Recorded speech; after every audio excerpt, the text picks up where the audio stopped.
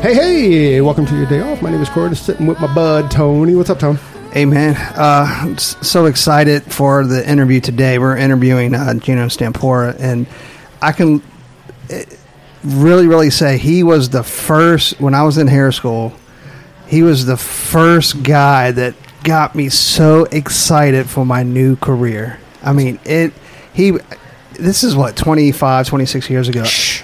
We don't talk about those. But, every time I hear his name, I go back to that first day. Yeah. And you know what I mean? And just fall in love with the industry all over again. I mean, on that note, I fall in love with Gino every time that we talk to him or that we hear him talking, Absolutely. And I think everybody does. I mean, I think that's why we've known him for, 25 years or so. But, speaking about hair school, we want to give a big thank you out to Sharon and Charles. They own the Paul Mitchell Temple in Frederick, Maryland. And they actually had us in. So we're actually sitting in the middle of a school. I don't think I've been back to a school in 25 years. Our school's closed. Yeah. Our school's not even around anymore. They closed a couple years ago. But, I'm going to say this. If you're listening, you're ever in Frederick, Maryland, you got to stop by. This place is amazing. Oh, it's beautiful. It really is. But enough about you and I. Let's get into it? Yeah, let's get into what we really came here for. Exactly. So we really came here for Gino. So, Mr. Gino Stampora, thank you very, very much for joining us on your day off. Well, thank you very much. It's such a pleasure to be here, and it's so cool, like you said, to be here at the temple and see all the kids just outside the window doing shampoos and sets and haircuts. And thank you. I'm delighted. It's pretty amazing, man. I like the energy, right? Yeah, it's funny. When we started this podcast, you were always on our hit list, and it's just, a matter of time to get it to work. But, I mean, when we created our first list, your name was on it because, you definitely had a huge impact in my career and in Corey's career. Just, we want to thank you so much for doing so much for our industry. Well, thank you. And, it's love, and when you really have that love for the industry and you learn how to keep that love alive, I think so many people don't realize that you have to rekindle love. If you're not careful, things get old. You can let it get old. And I've had a love affair with this industry since the day I stepped into beauty school. Oh, well, let's get into it, man. So I know that, again, Gene, I know that you've been kind of in and out of our life, and for those that don't know, we're in the DMV or the Virginia, Maryland, D.C. area. So let's get into that. Like, where'd you grow up and how'd you get into the industry? Well, I grew up in Jersey, on the Jersey Shore, and I happened to be just got discharged from the Army, looking for what I was going to do next, and I decided to go to beauty school and just get my hair cut because the place was filled with girls. Right. And it's such a great story. I went in to get my hair cut, and the admissions director, his name was Bill Kennedy, walked by and he said, "Thank you so much for coming in. We don't get young people that often." And I said, "Oh, it's my pleasure. It's really great to be here." He said, "What's your name?" And I said, "Gino." And he's walking away and he turns around and he goes, "Did you say Gino?" I said, "Yes." He goes, "You could be a success in the beauty industry." And I was like, "What?" He goes, "With a name like Gino, you could be a success in the beauty industry." And I don't know what happened, but driving home, all I kept hearing, I had a half-hour drive home, all I kept hearing was Bill Kennedy saying, "You could be a success in the beauty." So I called to see if I could get my VA to pay for me to go to beauty school, and ended up 2 weeks later in beauty school. You're in beauty school? Yeah. That's amazing. So was that on the Jersey Shore? Yeah. That the school was? Wilfred Beauty Academy in Toms River, New Jersey. Yes, indeed. We never forget our first. No, they've been closed forever. I don't even think the company exists anymore, but it was such a wonderful experience. Have you been in touch with Bill Kennedy? I was for many years, and actually I spoke for the International Hair Color Exchange about 15 years ago in Washington, D.C., and I told that story, and I said, "This handsome man, Bill Kennedy," and I'm talking about it, and all of a sudden, a guy like in the 30th row stood up and said, "He's not lying. I'm Bill Kennedy." And there he was. Oh, my God. Honest to God. Beautiful. That would have thrown me off. Like, could you continue? It was great. Obviously, he had great insight because... Oh, very much so. Very much so. Yeah. Well, I'm getting ready to speak here at the temple at 11 to the students, and the first thing I try to tell them is, you know what? If you allow it to happen, beauty school is a life-changing event. I mean, it rocked my world. Right. Just being there. I talked to one of my instructors for years and years and years after beauty school because she really led me to believe that I could be somebody, that I could do something in the industry. And you guys know, and most people that are maybe on this podcast that know me know that I've never been a good hairdresser. But I've always been a nice guy. And if you're nice enough, they let you work on them, Right. Well, the industry's changed so much from even from when we were in beauty school and when you're in beauty school. Were your parents, okay with it? I mean, you were in the military, and then, I mean, was your mom and dad okay with you being a hairdresser? My dad was gone by that time. My mom was scared. She was kind of like, what are you doing? What is this going to do? And then she passed.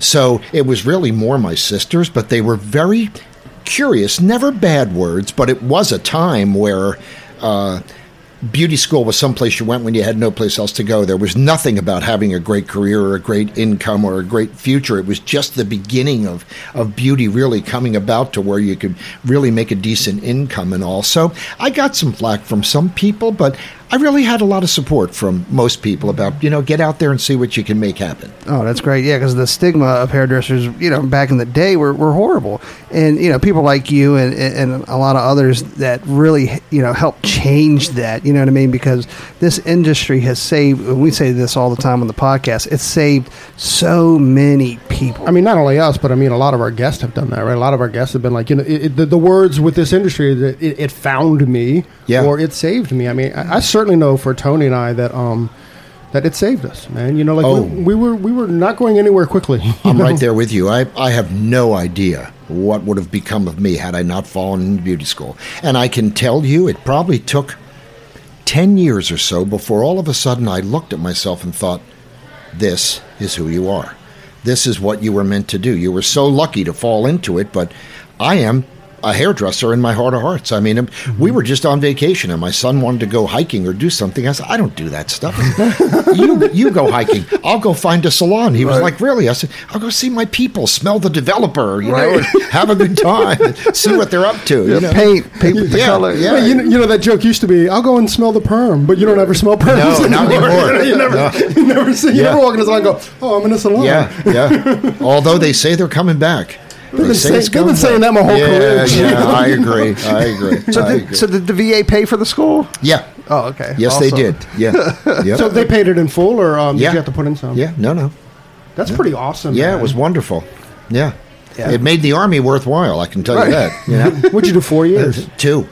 Yeah. Where were you stationed? Fort Dix primarily, and that was in Jersey, so it wasn't too far from home. So I had a great time in the Army. I mean, it was really good. I was in Fort Benning for a little while. It was really a nice run. I enjoyed it. And I love being around people, so I love the camaraderie. And I actually just saw a guy this morning over at Starbucks before we got in here. And I said to him, boy, you are a spitting image of a guy that I was in basic training with that I never forgot. I can still see his face. And, you make, when you have those fearful times, you make great relationships with people that you never forget. Right. When you're kind of all scared together. Like that first month in beauty school when everybody's like, gosh, am I going to make it? And what am I going to be? And, am I really going to? And I started seeing people that were so talented. And I thought, gosh, I'm not talented. And my instructor said, well, talent is very overrated. Right. It's not talent that you need. And I was like, oh, thank you so much. Keep feeding me that stuff, Oh my God!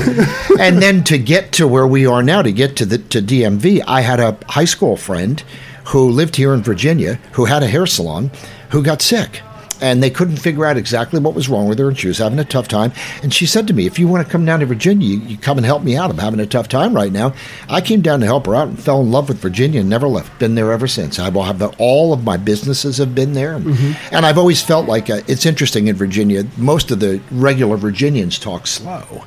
Coming from Jersey, we talk real fast. And I think they thought I was smart because I talked so fast. So I thought, I've got them all fooled. I'm not going to leave. I'm going to stay here and make this happen. That's been Gino's facade for 40 years. Exactly. Just keep talking. Never stop. Never slow down. Never slow down. So you came here as a hairdresser to Virginia, and as an invite, or you just as a visit? I mean, a little bit of both. A little bit of both, Tony. An invite and a visit, and then I really fell into it. I loved the people I was working with. I loved the people I was working for. In no time, I was one of the busiest people in the salon, and in a short period of time, I was the busiest person. And they all laughed because, in the beginning, I only did one haircut. I learned the bi-level in beauty school. So I did the bi-level all day long in the salon. And when we'd have a meeting in the break room, they'd say, how do you do this? You do one haircut. And I said, hey, I make it work for me. I stay on time. I could never let my 1 o'clock see my 2 o'clock, see my 2:30, because they all look the same. And I used to have this nightmare that there'd be a party in Washington, and all of my clients would go, and they'd go, hey, Gino. Yeah, Gino. Yeah, Gino. They'd all look the same, Oh, that is fantastic. Oh, my True gosh. story. That's hilarious. Yeah. I actually, like Tony was thanking you earlier, there's something that you said, again, I must have been in hair school at the time, and you said that, and I literally think about this all the time, and what you said was, I remember my first $700 day, and when you said that made my goal a $700 day. Oh, how cool. And to this day, if once I break $700, you're always on mine. How and nice it's not is like, It's that? not like at the front of my brain necessarily, but it's always like It's there. $700. $700 is like, that to me, it's changed a few, but at that point I was like, you know what? I had a pretty good day because Gino said it was a $700 day. Yeah. And that's an honest story. Still every day. And for me, it was, if I had a $700 day with my commission, not including tips, I surpassed what I remembered my dad making when he was alive. So that was yours? Yeah. And I was like, wow, I've made it. I'm surpassing my father. I'm living up to the dream and advancing the the family name. That's cool. Yeah. And you gave me that. You gave me that from your dad. How great is that? So thank you, Daddy Thank you. Stampora. Yes, Man, indeed. That's pretty cool. So, go ahead. Yeah. So when did you know? Because obviously now you're in Virginia. Now you're the top hairstylist with one haircut in your pocket. What did you think, or what did you feel that was next on your list? It's so hard to explain, and I get that question a lot of times. What was it that changed you or moved you, or what put you in a position where maybe you'd be an educator or think about doing something more in the future?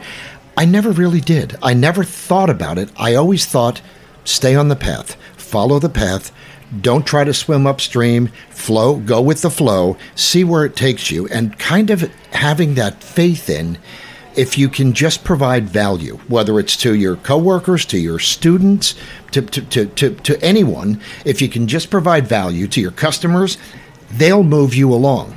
And I really had the greatest customer base in the world. I mean, they became wonderful friends. I had some that taught me how to make money. I had some that taught me how to be nice. I had some that taught me how to drive well. There was so much to learn from your customers. I really just followed the path. The only good part was I've always had a thing about, and I talk about it all the time, I've always had a thing about everyone gives 100%. But not everyone can develop the habit of giving 100% of the time. And that's what I started to do inside the salon. When I went to work to go to work, left my life, my family, my problems behind, and I became a high-profile hairdresser. And I sold a lot of product. We were number one with many product companies over the years. So that sort of brings attention to you. And then I'd get people that would say, why don't you become an educator? And I'm like, you have to understand, I'm not a natural-born speaker. If you talk to any one of my employees at Flashback, when we had meetings, I would talk through the mirror because I couldn't look at them face to face.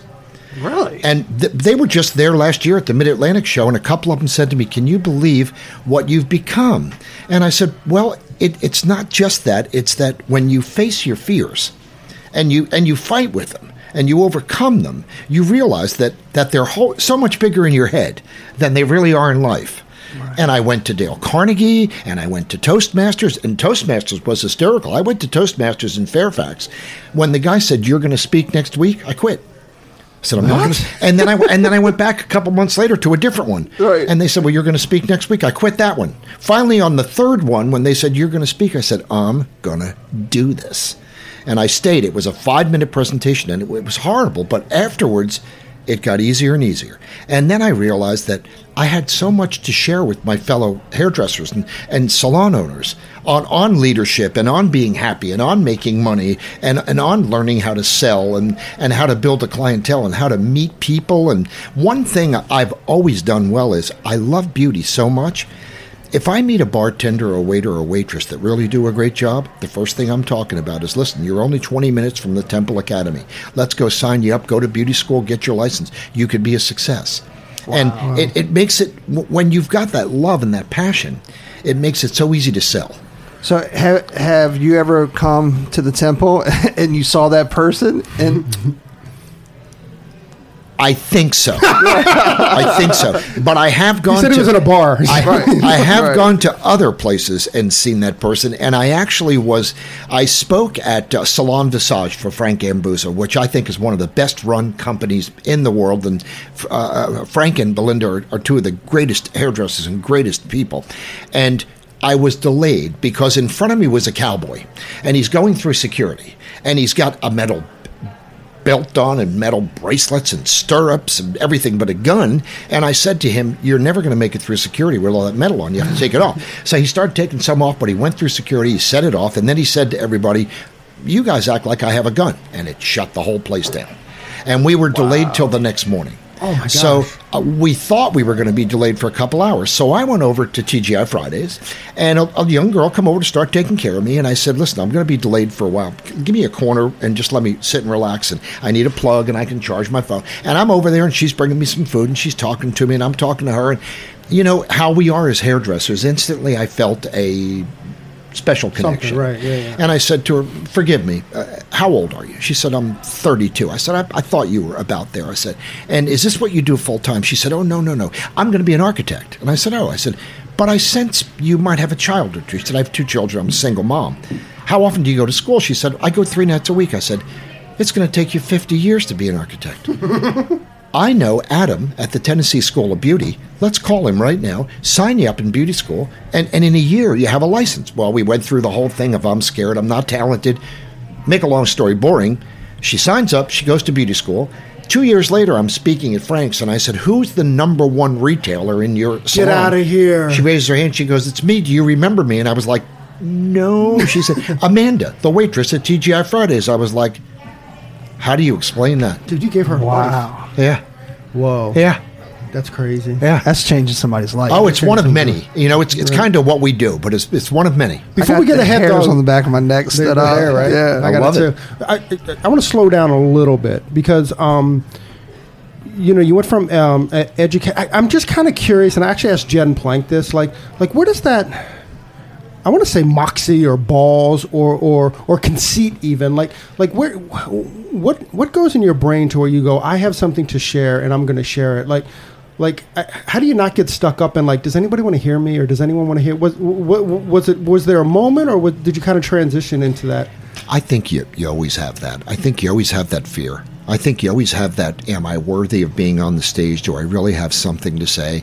And I think you're always going to have someone in the audience that's going to look and go, he's full of crap, or what is it? Does he really know what he's talking about? Or, But even the first or second time you speak, you connect with someone who's got wide eyes, looking at you, learning from you, and all of a sudden you build this, wow, I can move a person. I can move a person in my industry to do better, to make more, to be better, to fall back in love with what they do.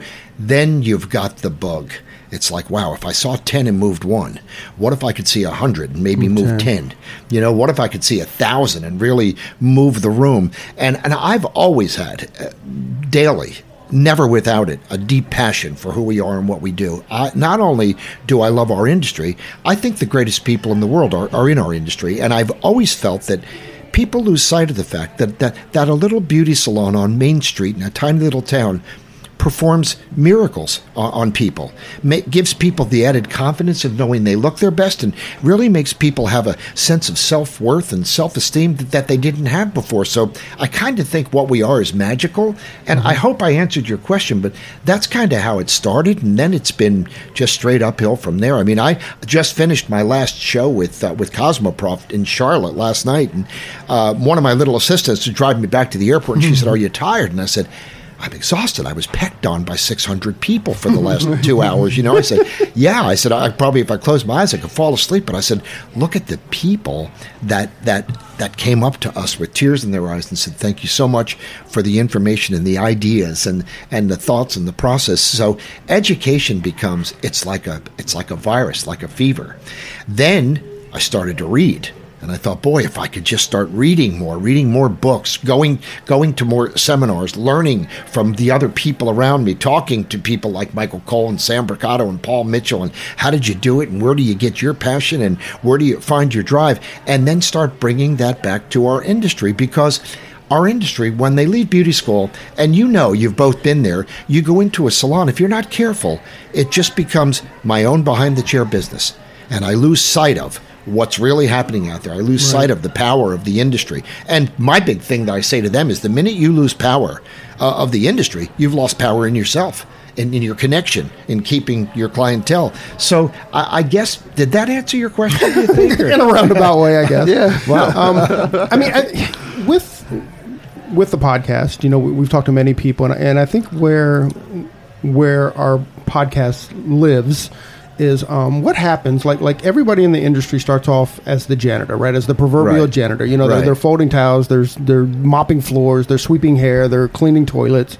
And then from there, we graduate to 2 feet behind our client's head, right? Right. And I think where our podcast lives is what happens then. You know, like the people that we've talked to that, you know, most of them have been very successful in our industry. Like what happened at that moment, and how did they take 2 feet behind the client's head to, you know, something greater? And not necessarily your story, but are there stories that that you can kind of pinpoint, or are there times that you, or people that you can kind of pinpoint to be like, they did this? Because sometimes it's easier to see it in other people and what they did than it is to see it in yourself. Yeah. Like, do you have any stories about that? Does that make sense? Yeah, it does make sense. And I get asked it a lot, and I don't know that I have the specific answer for myself, but certainly I was mentored and led by, Paul Mitchell and Gene Braun. Sam Briccato had such a tremendous influence on me because his passion for the industry is so vast, and he loved being a hairdresser. When I met him, I looked at him and thought, he loves being a hairdresser way more than I love being a hairdresser, and he makes way more money than me, and maybe if I could love it as much as he did, I'd make as much money as he did, and I'm going to figure out a way to do that. But I think what it becomes is you start that cycle, Corey, and then it's like, I want to give more. I want to give back more. Then I want to be a better example. Then I want to really clean things up and be a great example. Then I want to start speaking to larger audiences. Then I want to read and study and learn and grow and bring it to them. But I think most people could tell you that my biggest change would have to be the day that I looked in the mirror and said, this is who you are. This is why you were put on earth. This is what you were meant to be. Not just or necessarily a hairdresser, but the guy that goes around the world and spreads the magic to people that forgot they had it. And then gets them to understand they do have it, that there's greatness within everyone, and that if you're not seeing that greatness, you're not working on really getting that greatness out, you know? And that would, I'd say, be my biggest change, was then and that was probably 30 years ago or close to it, that I realized this is what I'm put on earth for. Wow. So I mean, you literally discovered your purpose. Yeah, very much so. And then realized how many people I knew didn't, and how many people I knew that maybe I could help. To see that when you have a purpose in life, your whole life changes. Everything about you changes.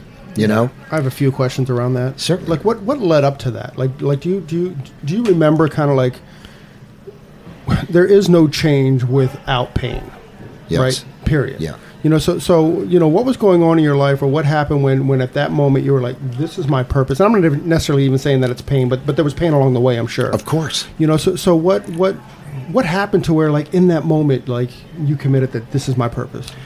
Well, I grew up very poor. I had no brothers. I had 5 sisters. So I was committed to, and it took a long time. It took maybe to 30, probably until I was 30 years old, I thought I knew everything. And then all of a sudden, there was the influence from people, even from my clients, that would say certain things that began to resonate with me in a different way.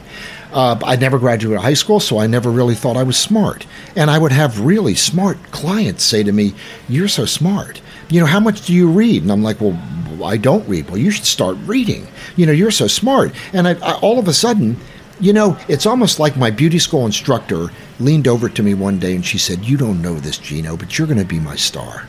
You don't know this, but you're going to come back here and you're going to teach these people." She said, "I see it. You have greatness." And she said, "You know something? You don't have faith in you, and I do. So I want you to borrow my faith in you until you get your own."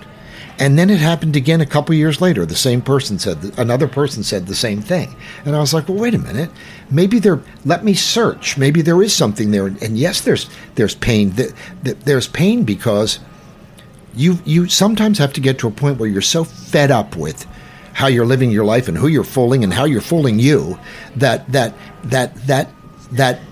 not necessarily being so down and out, but that when you really start to hate where you are, you really start to move harder to get out of your comfort zone and grow further. You follow? Yeah. So I think that there's even pain now. There's the pain of, am I doing it well? Am I doing it right? Am I being well received? Am I delivering a good message? Is there something more I could do or say? How much time is left? How many people will I see? I don't think the pain ever goes away. I think you just learn how to use the pain beneficially and not suffer. I want to suffer the pain of equity and not the pain of regret.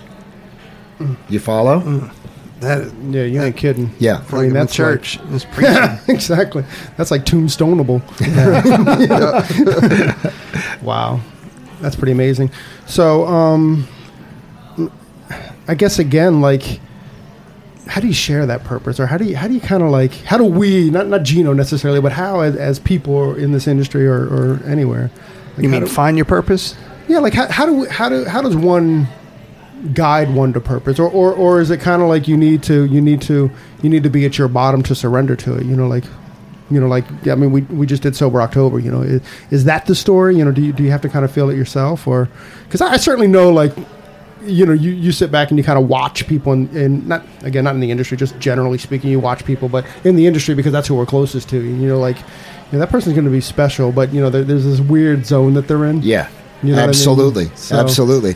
I just finished my last seminar yesterday in Charlotte. The audience was really wonderful. We had a few hundred people, and one of my greatest mentor speakers was a man named Jim Rohn, who died a few years ago. But Jim Rohn was magical in the way that he could make things clear to others, and I was talking to my assistant, Tracy Robinson, and then we have a new little assistant that I met at Beacon, Fallon Mirault. And Fallon is 20, Tracy's in her 40s, and I was sharing with them, and I said, you know what, just remember, even though we have a full room, there's going to be some people here that we won't be able to move, we won't be able to touch. There's going to be some people here that are so full of themselves that they won't be able to listen to what we're trying to say. And I use as my disclaimer when I get on stage, listen, some of you, God can't move. right. I'm going to give you all I got, but I'm not God. I'm not going to try to compete with that. So when you talk about the sharing of that passion, you have to look for those that are ready, those that are in need, those that are really going to grab on and realize that you're never going to get everybody to say yes. You're never going to get everybody to say, wow, that was wonderful.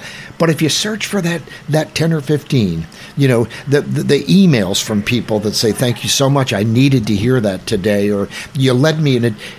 Another day is here, and you're ready for it. What to wear? Check. Breakfast, lunch, and dinner? Check. Planning for what's next and how to save for it? That's where Bank of America can help.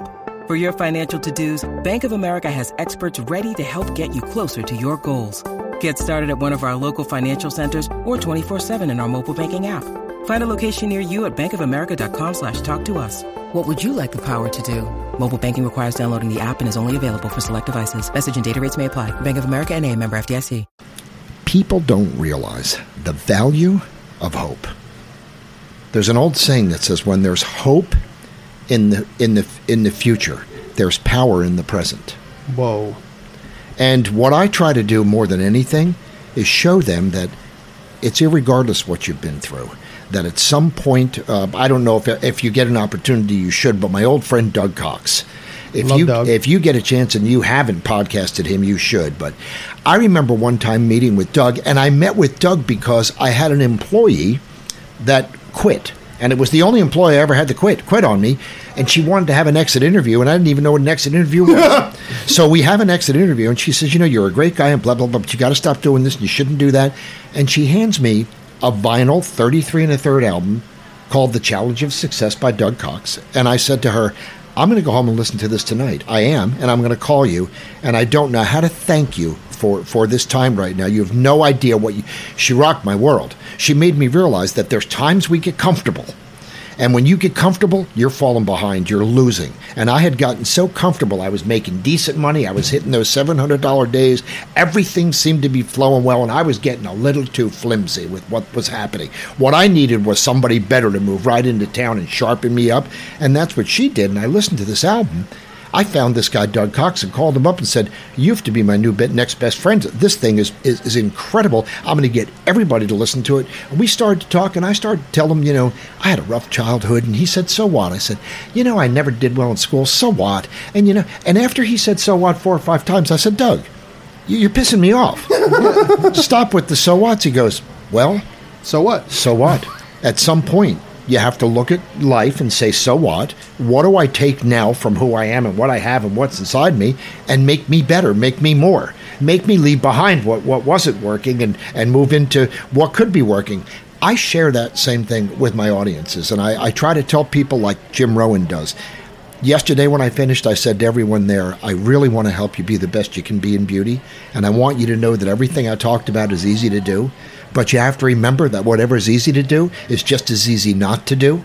And that's your choice when you leave. I gave you books. You can go buy a book. Many of you will. Many of you will run up here and buy my CDs. Many of you won't. That's what makes us different in life, Right? That's the truth. That is the truth. And just that little bit of effort can make a huge difference in your path. Right? I mean, if you take the path of, I hear you, but I hear you. And, and then I hear you, I'm going to buy your CDs, or I'm going to buy your book, or whoever you're listening to. And then you listen and over again, your life is completely different. It changes. And down the road, you'll see the successes, beyond comprehension in the sense of effort. I mean, because it's just small efforts. Yeah. Yes. I'm not sure who said it, but somebody said one time, which I bring right back to beauty.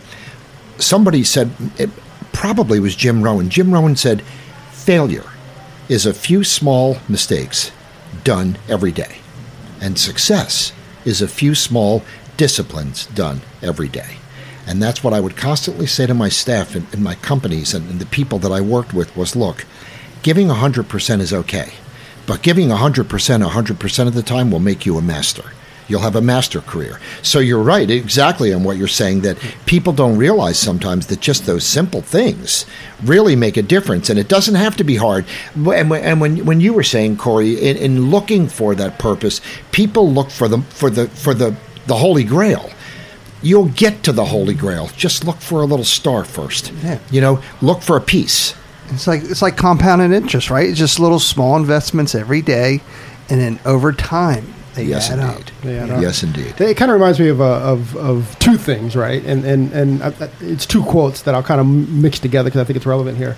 But like the Malcolm Gladwell 10,000 hours, right? Wonderful. And the Ken Griffey Jr. like practice doesn't make perfect, but perfect practice makes perfect. Right.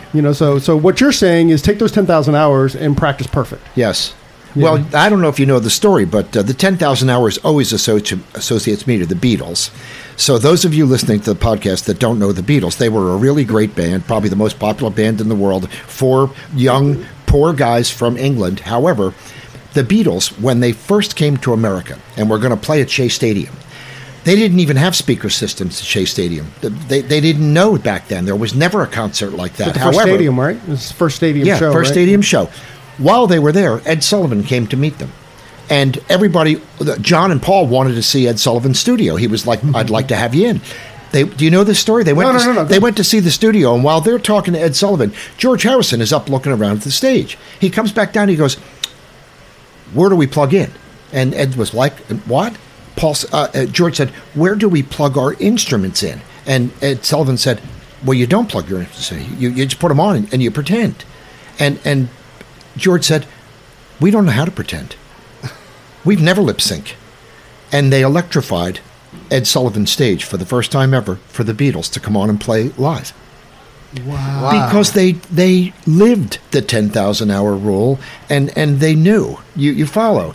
It almost reminds me of, and if you don't mind, if I can just carry on, my friend Frank Gambuza that I talked about earlier, we were up doing a show in Grand Rapids, and I said, Frank, I need a haircut. Give me a haircut. Well, let's go find a salon. You can cut my hair. We go to the salon.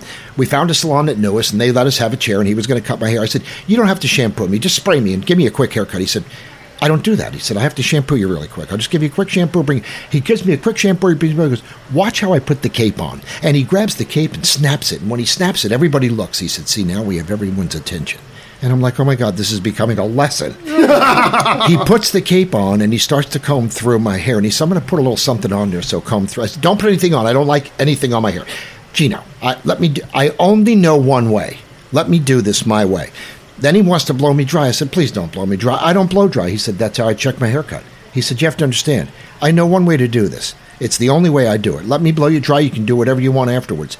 And I left thinking, I actually associated that to George Harrison and the Beatles on that stage, in that when you learn the right way and you know that you only know one way, that's the way you'll give that 100% of the time. I thought it was such a great story. Right. And everybody in the salon's kind of watching us, and I'm engrossed in Frank knowing exactly how he was going to do this process after process after process. It was spectacular. That's amazing. Yeah. That's a pretty cool story.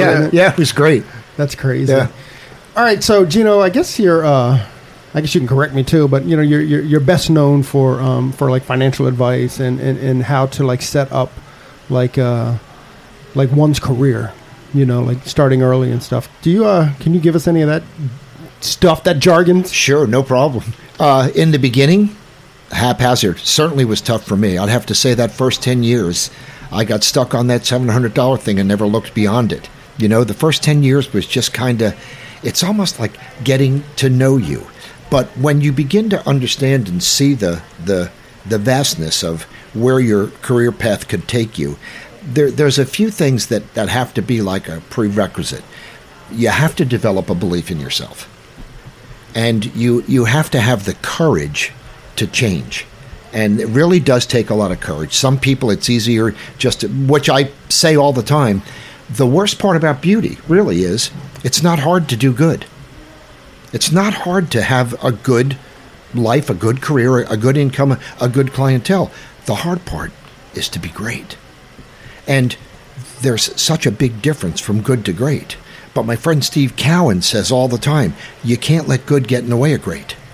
And you have to be careful that you don't settle for good. So there has to be a want for, can I be the best me?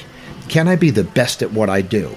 And then when you have that prerequisite and you realize within all of us there's greatness, the key to life is to get that greatness out, is for you working on that greatness. One of the things I share with my children all the time is the most important question in the world is how can you enhance your life and career and make them more rewarding? Otherwise, life gets dull and boring. So it's your job. Make life rewarding. Make your career rewarding. I think once you have that foundation, your career path, all you have to do is get on it, and it'll take you there. You follow? Mm-hmm. The only other thing is to really have true respect for your comrades, your coworkers, your industry, the people around you, your guests and your clients. There's people that are there to teach you. And if you'll listen, there's a small message sometimes that can rock your world. But I've never been one to really look at, okay, I'm going to go here, and then I'm going to go here, and then I'm going to move here, and then I'm going to read this, and really set up that. I've been more like, if you really have faith in your foundation and faith in your talents and skills and how to get them out, the path creates itself. You just follow the yellow brick road. I was going to ask you, because, most people are seeking for contentment, right? And a lot of times, contentment could be, in the good area, right? And they get complacent.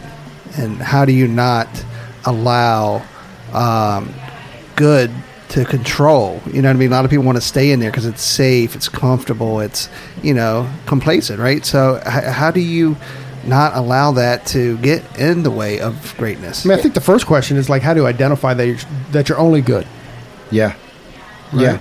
Yeah. Well, the comfort zone. You know, they say when you're not making mistakes, you're not trying new things. When you're not trying new things, you're in your comfort zone. When you're in a comfort zone, you're going to get bored. And most people don't realize that all growth comes outside the comfort zone. But you're right, that would be exactly where you would start. And I really have a thing about hunger. And I think some people lose their hunger for life, for excitement, for memories, for relationships, for friendships, for greatness. And the minute you lose your hunger, you've lost your edge. Wow. You know, you lose your hunger, you lose your edge, you lose your passion. And you got to be hungry for, you know, it's so hard sometimes for people to focus on the fact that life is so short.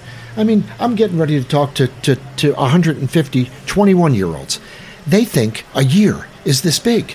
Right. When you're 30, you realize it's this big. And when you're 40, it's this big. And when you're 50, and when my son, my 35-year-old son just said something to me about, you're always so happy. I said, honey, I don't have enough days left in my life not to be happy.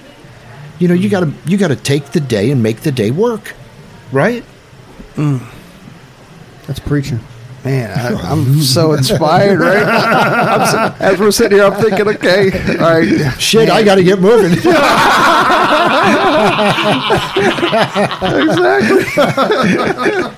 Oh, my God, that's so true. It's so true. So you've touched almost, I mean, you know, a hairdresser, a salon owner, educator. Is there anything in the industry that you felt like you haven't accomplished, or that you still have on your bucket list to accomplish? Not exactly, but what I've noticed as the years have moved on is I'm actually working a little bit backwards and spending much more time with the students and the young people in the industry as I am where I used to be all the time with salon owners. I see it kind of reversing, and I get more joy out of the students and the young people in Beacon through the Professional Beauty Association. I've been 15 years as their facilitator, and that's 300 phenomenal students. So I've never tried to do that, and I don't know that I could think of maybe if there's anything, honestly, I wish I was a better boss, a better leader in the beginning. I wish I could take many of the people I worked with early on and work with them now and say to them, you know what, I've cleaned up quite a bit, and I've straightened out quite a bit, and I've got a lot more to offer now. I really don't regret, but I wish that early on I could have led my employees to a better place. I could have been maybe a better role model, a better example, be able to give them better information, a book to read. I wish we studied a little more. And it was easy to get into that sort of comfort level of, wow, you know, we're doing all right. I hope that answered your question a little bit. 100%. Good. So, yeah. I mean, it sounds like there's a lot of apology in that answer. You know, I'm curious as to, have you reached out to those people? Oh, sure. Yeah. Yeah. And what are those conversations like? Actually, it's nice to hear the conversation because they never felt that way. But I did. Now, when I look back, they'll say, no, it was wonderful. We had so much fun. We always had a good time. And I know all that, and I agree, but I wish I could have moved them like I moved me. You know, right. I wish they could have been there for the transition, and they could have gone through, not that they were bad, I've always had wonderful employees and great people around me, always. I mean, you know, you have to understand that there's some people that just is not going to work. Mm-hmm. But for the most part, I think people are good, and there's goodness in them. I don't regret it. I just, if I could go back, I would have done differently. Right. You know, of course, when you do look that way, it's like, I didn't have wisdom when I was 28. I was full of me when I was 28. You know? Yeah. You know, 100%. Yeah, I like that. No wisdom in me. Yeah, no wisdom in me. All right, Gino. So we've kind of asked a couple people this, and I love the question. Like within the industry, who's your Mount Rushmore? Like, who are your 4 people that, like, whether they're hairdressers or whether they're business people, or, you know, 4 people that are in the industry? Who's on your Mount Rushmore? My good friend Sam Mercado. I love Sam, and I love what he's doing, and I've learned so much from him. He's really done well. the CEO of Gene Juarez, my friend Scott Massad. I get a lot of strength from Scott. I'm going to be working with him next weekend, and I just mentioned to one of my assistants at the show, the reason I love working the most with Scott is I'm usually the guy that's giving. And when I'm with Scott, I'm learning. He's the smartest man in the industry. So I spend a day with him, and we hairdressers sometimes don't realize just spending an hour together, we can really pick up a lot. We're so much more receptive than most, and we can really pick up the vibes and the feelings. So yeah, Scott, certainly a Vidal Sassoon. I mean, you can't not talk about him and what he did for our industry and what a great and lovely man he was, and outstanding representation of the beauty industry from the start of his life to the finish of his life. He was always charming, wonderful, graceful, and he was a great spokesman, which I tell people. I try to be a great spokesman for beauty. I want people I want to meet people and have them say, boy, our kids could go to beauty school. Our kids could do that, And then fourth, there would probably be a lot. I don't know if I could put a fourth one in there. It would be a bunch of people that I've had the opportunity to. We could say there. I think, Tony, correct me if I'm wrong. I think it was Matt Sweeney, and Matt Sweeney said people don't understand or realize the impact that Vidal Sassoon's had on our industry. And he says if you've ever picked up a blow dryer, that's Vidal Sassoon. Yeah. Before that it was all like wet sets and stuff, right? And Vidal likes use like a device. Yeah. And then look at Paul Mitchell. When Paul came out, he said, let's put the blow dryer down and sculpt. And all of a sudden, the sculpting revolution, I mean, really, it's hard to say for because there's so many that all did their little bits of things. And I've been so fortunate that I've had many of those people in my life that didn't. That's remarkable. They didn't fill me. They just gave me a little tidbit. Gino, go do this. Gino, you should do that. Gino, you should read this. And I think it really, when I talk about Sam being the first one on there, it was Sam Mercado that made me listen to the fact that these people care. And they're telling me things that I should do something about instead of just saying, oh, yeah, okay, thanks a lot. I know it all. See you soon, You mentioned a lot about reading. Is there something that you would recommend for our listeners that would be one of your top go-tos as far as a book to read? Sure. You could always go to my website, GinoStampora.com, or go to LinkedIn or Facebook or Instagram, and I have a lot of book reports, and I have on my GinoStampora.com, I have many book lists, and I read a lot. And most of my closest friends, we read together. And usually our first question to each other is, what are you reading right now? Is there something you're reading that I should have, that I should know? So it's hard to give maybe one book to say to someone, this is the book you should read. I think I love as a start, but the guy is a little bit weird, is the book Think and Grow Rich, the old book Think and Grow Rich by Napoleon Hill. Napoleon Hill was a wacko, but his information, because he talks about talking to dead people and stuff like that, but his information is priceless and incredible. And I think a lot of artists, a lot of hairdressers, beauty people don't realize that a good book, if it touches you, like you talked about Malcolm Gladwell, I've read and advised The Tipping Point to 1,000 people and thousands, and I tell them, I don't love the book, but for a beauty professional, 50 pages in that book are priceless. Learning how to connect, how to communicate, how to be sticky, how to, when I go to a party and I start to talk about beauty, I've got 15 people around me where I'm talking about what products you should be using and how you should be taking care of your hair, and always trying to explain to them it's nothing more than you have the opportunity to look your very best. And you should look your very best. And that's what a great beauty professional could do for you. So I guess I could give you a series of books. Go to my website and look at my book lists. And then what I tell people all the time, and I'd love to share with all of your podcast members, email me. And if you email me, I'll give you the first book. And when you read it, and you've read it a couple of times, I'll give you the next book. And we can go through a pattern of books of what's the next best book and the next best book. I love that. That's great. Yeah. I want to be a part of the book club. That's a great idea. You'll see that on my website tomorrow, the Gino Book Club. Hey, you better give us some credit, though. Yeah. No doubt. You got it. At Hair Industry, your day off. Yeah. Subliminal.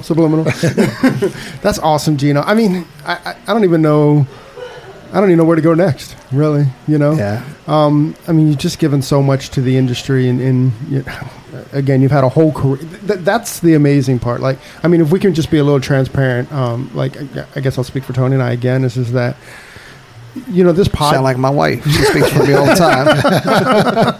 I'll take it. I mean, listen, we're 25 years into our career before we decided to step out from, we're still behind the chair, but, to kind of do something different with that. And there's a part of me that kind of feels like we've missed out on something with that. But, at the same time, with the podcast, it tends to be our perfect, point, to do this. But, I'm just impressed that, from a very early age and for many years now that you've been able to reach so many people. And I stand or literally sitting, but I sit here on all of you, Gino. Well, thank you so much. And I appreciate that what you've given to the industry, and I think that your DNA runs through this industry, even when you don't see it. I told you the $700 story. Well, when I've mentored younger hairdressers, I've gone with that story. So even that's something that you've given me that I was able to. As simple and silly as that is, And it's funny. That makes you better. Then you really want to be more, do more, give more, because you realize. I was on an airplane a couple of weeks ago, and I saw a guy a couple seats up, and I knew him, and he looked at me and he was like, "Oh my God, it's Gino Stampore." And he waited getting off the plane. I said, "I have to run. I'm in Atlanta, and I'm in A terminal. I have to get to E terminal. I only have." He goes, "Please, just a photo." I said, "Quick!" And we took a photo. He told me who he was. He gave me his card, and he said, "I've never ever forgotten you in beauty school." And I got home, and I got his card out, and I got a couple sets of my CDs, and I autographed them to him, and I sent them to him. And he just sent me an email saying, I don't even know how to thank you, and and I said, "You'll never know how much that night meant to me, and the fact that you've never forgotten. And maybe I was helpful in some way to make you be outstanding representation of the beauty industry." Here's what I think you want to be careful of. There's really nothing to resent or regret or wonder what you missed. You didn't miss it. Look what you're doing now. I mean, this podcast is wonderful and great advice for those that can grab onto it. And what a great opportunity for somebody to, like you said, have an hour on an airplane and put on a podcast and listen to your people talk about what you could do to be better at what you do. So you're making a major contribution with your day off. I mean, wait until it really kicks and people really get it. And you got to be careful sometimes that, was I not in the right place at the right time? I had an opportunity to work in Europe some years ago, and I developed a great friendship with a Dutch man named Hans Lehmann. Wonderful, wonderful man, very meant to be. And we're in the car, we're driving down the only big highway in Holland, north to south, and we're all the way in the left lane. And he said something, and I said, "Hans, everything happens for a reason." And he slammed the brakes on, went all the way over 5 lanes, pulled on the shoulder, parked the car, shut it off, and he said, "Never think that. Some things happen for a reason. Some things just happen that are so unexplainable, don't even look into them." And I never forgot that moment that he shared with me, and thought to myself, I'll no longer go through that. Like, why did this happen? Everything happened. Now I just say, if it happened for a reason, good. And if it didn't, let it go and move on, move into what's next. So you don't start to fill your mind with stuff that's going to take the place of where good stuff could go. Right. Yeah. We actually, God, I don't know if I want to go here. Tony, definitely yesterday. Yesterday we were talking about, both. I'm afraid. I know, I am too, kind of. That both of us have turned the TV off. Like, we don't listen to the news anymore. We don't listen, and for us, it's because we try to stay in creative space with the podcast. I mean, the podcast takes up a lot of time. Not that I'm complaining, because I love it, but it just takes up a lot of time.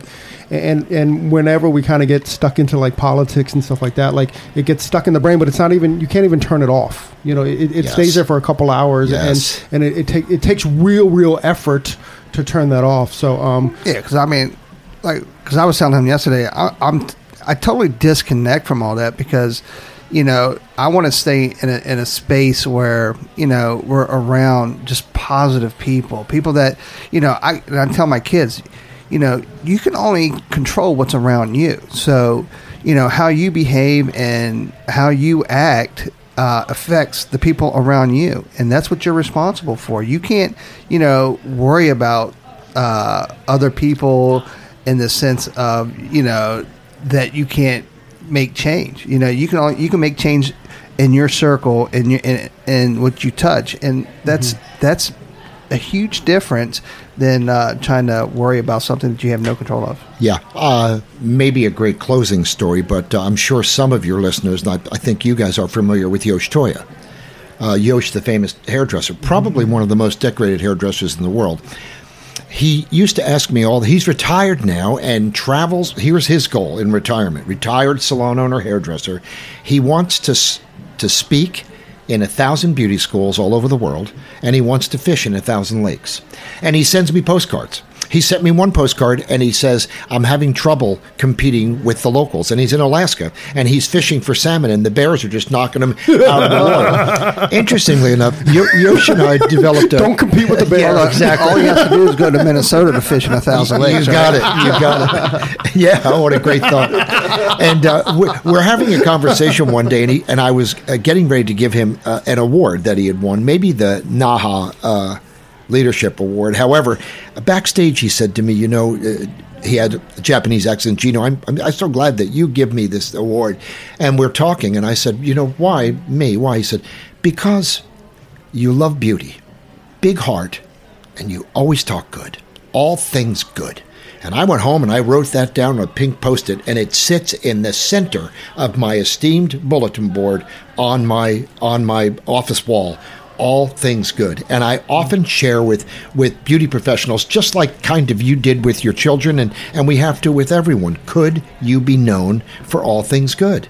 There's a lot of bad stories and a lot of bad people and a lot of bad going on, and a lot of people that you want to disconnect as quickly as you connect it at times, and a lot of rumors, and a lot of people say stuff. And, you know, I used to say to my children all the time, never forget the three sides to a story.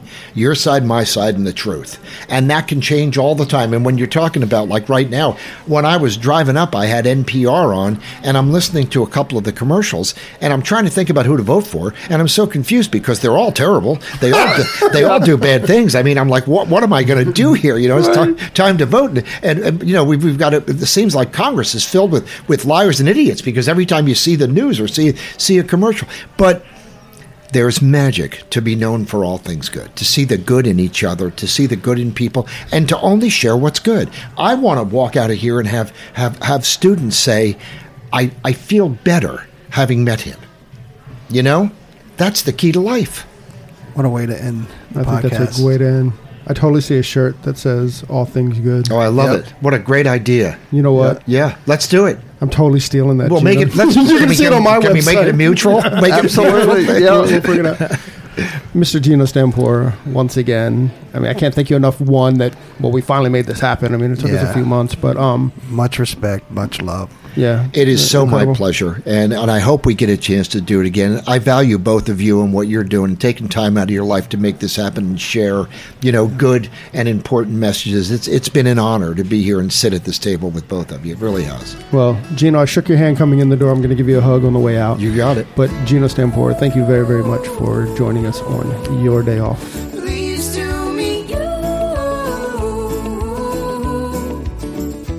Hey, so there it is. Hey, this is a message that we've been trying to bring, I don't know, for the last couple of months, actually since we started the podcast. Hey, so if you like the podcast or if you find that it's useful, please leave us a review, a 5-star review on iTunes. Leave us a rating and a review. But if you don't like it, forget about it. Yeah, totally forget about this message. We also want to thank Sarah and Blaine from Pretty Gritty. Sarah and Blaine, they are a band out of Portland, Oregon, and we just want to thank them very much for allowing us to use their song, Pleased to Meet You, on our podcast.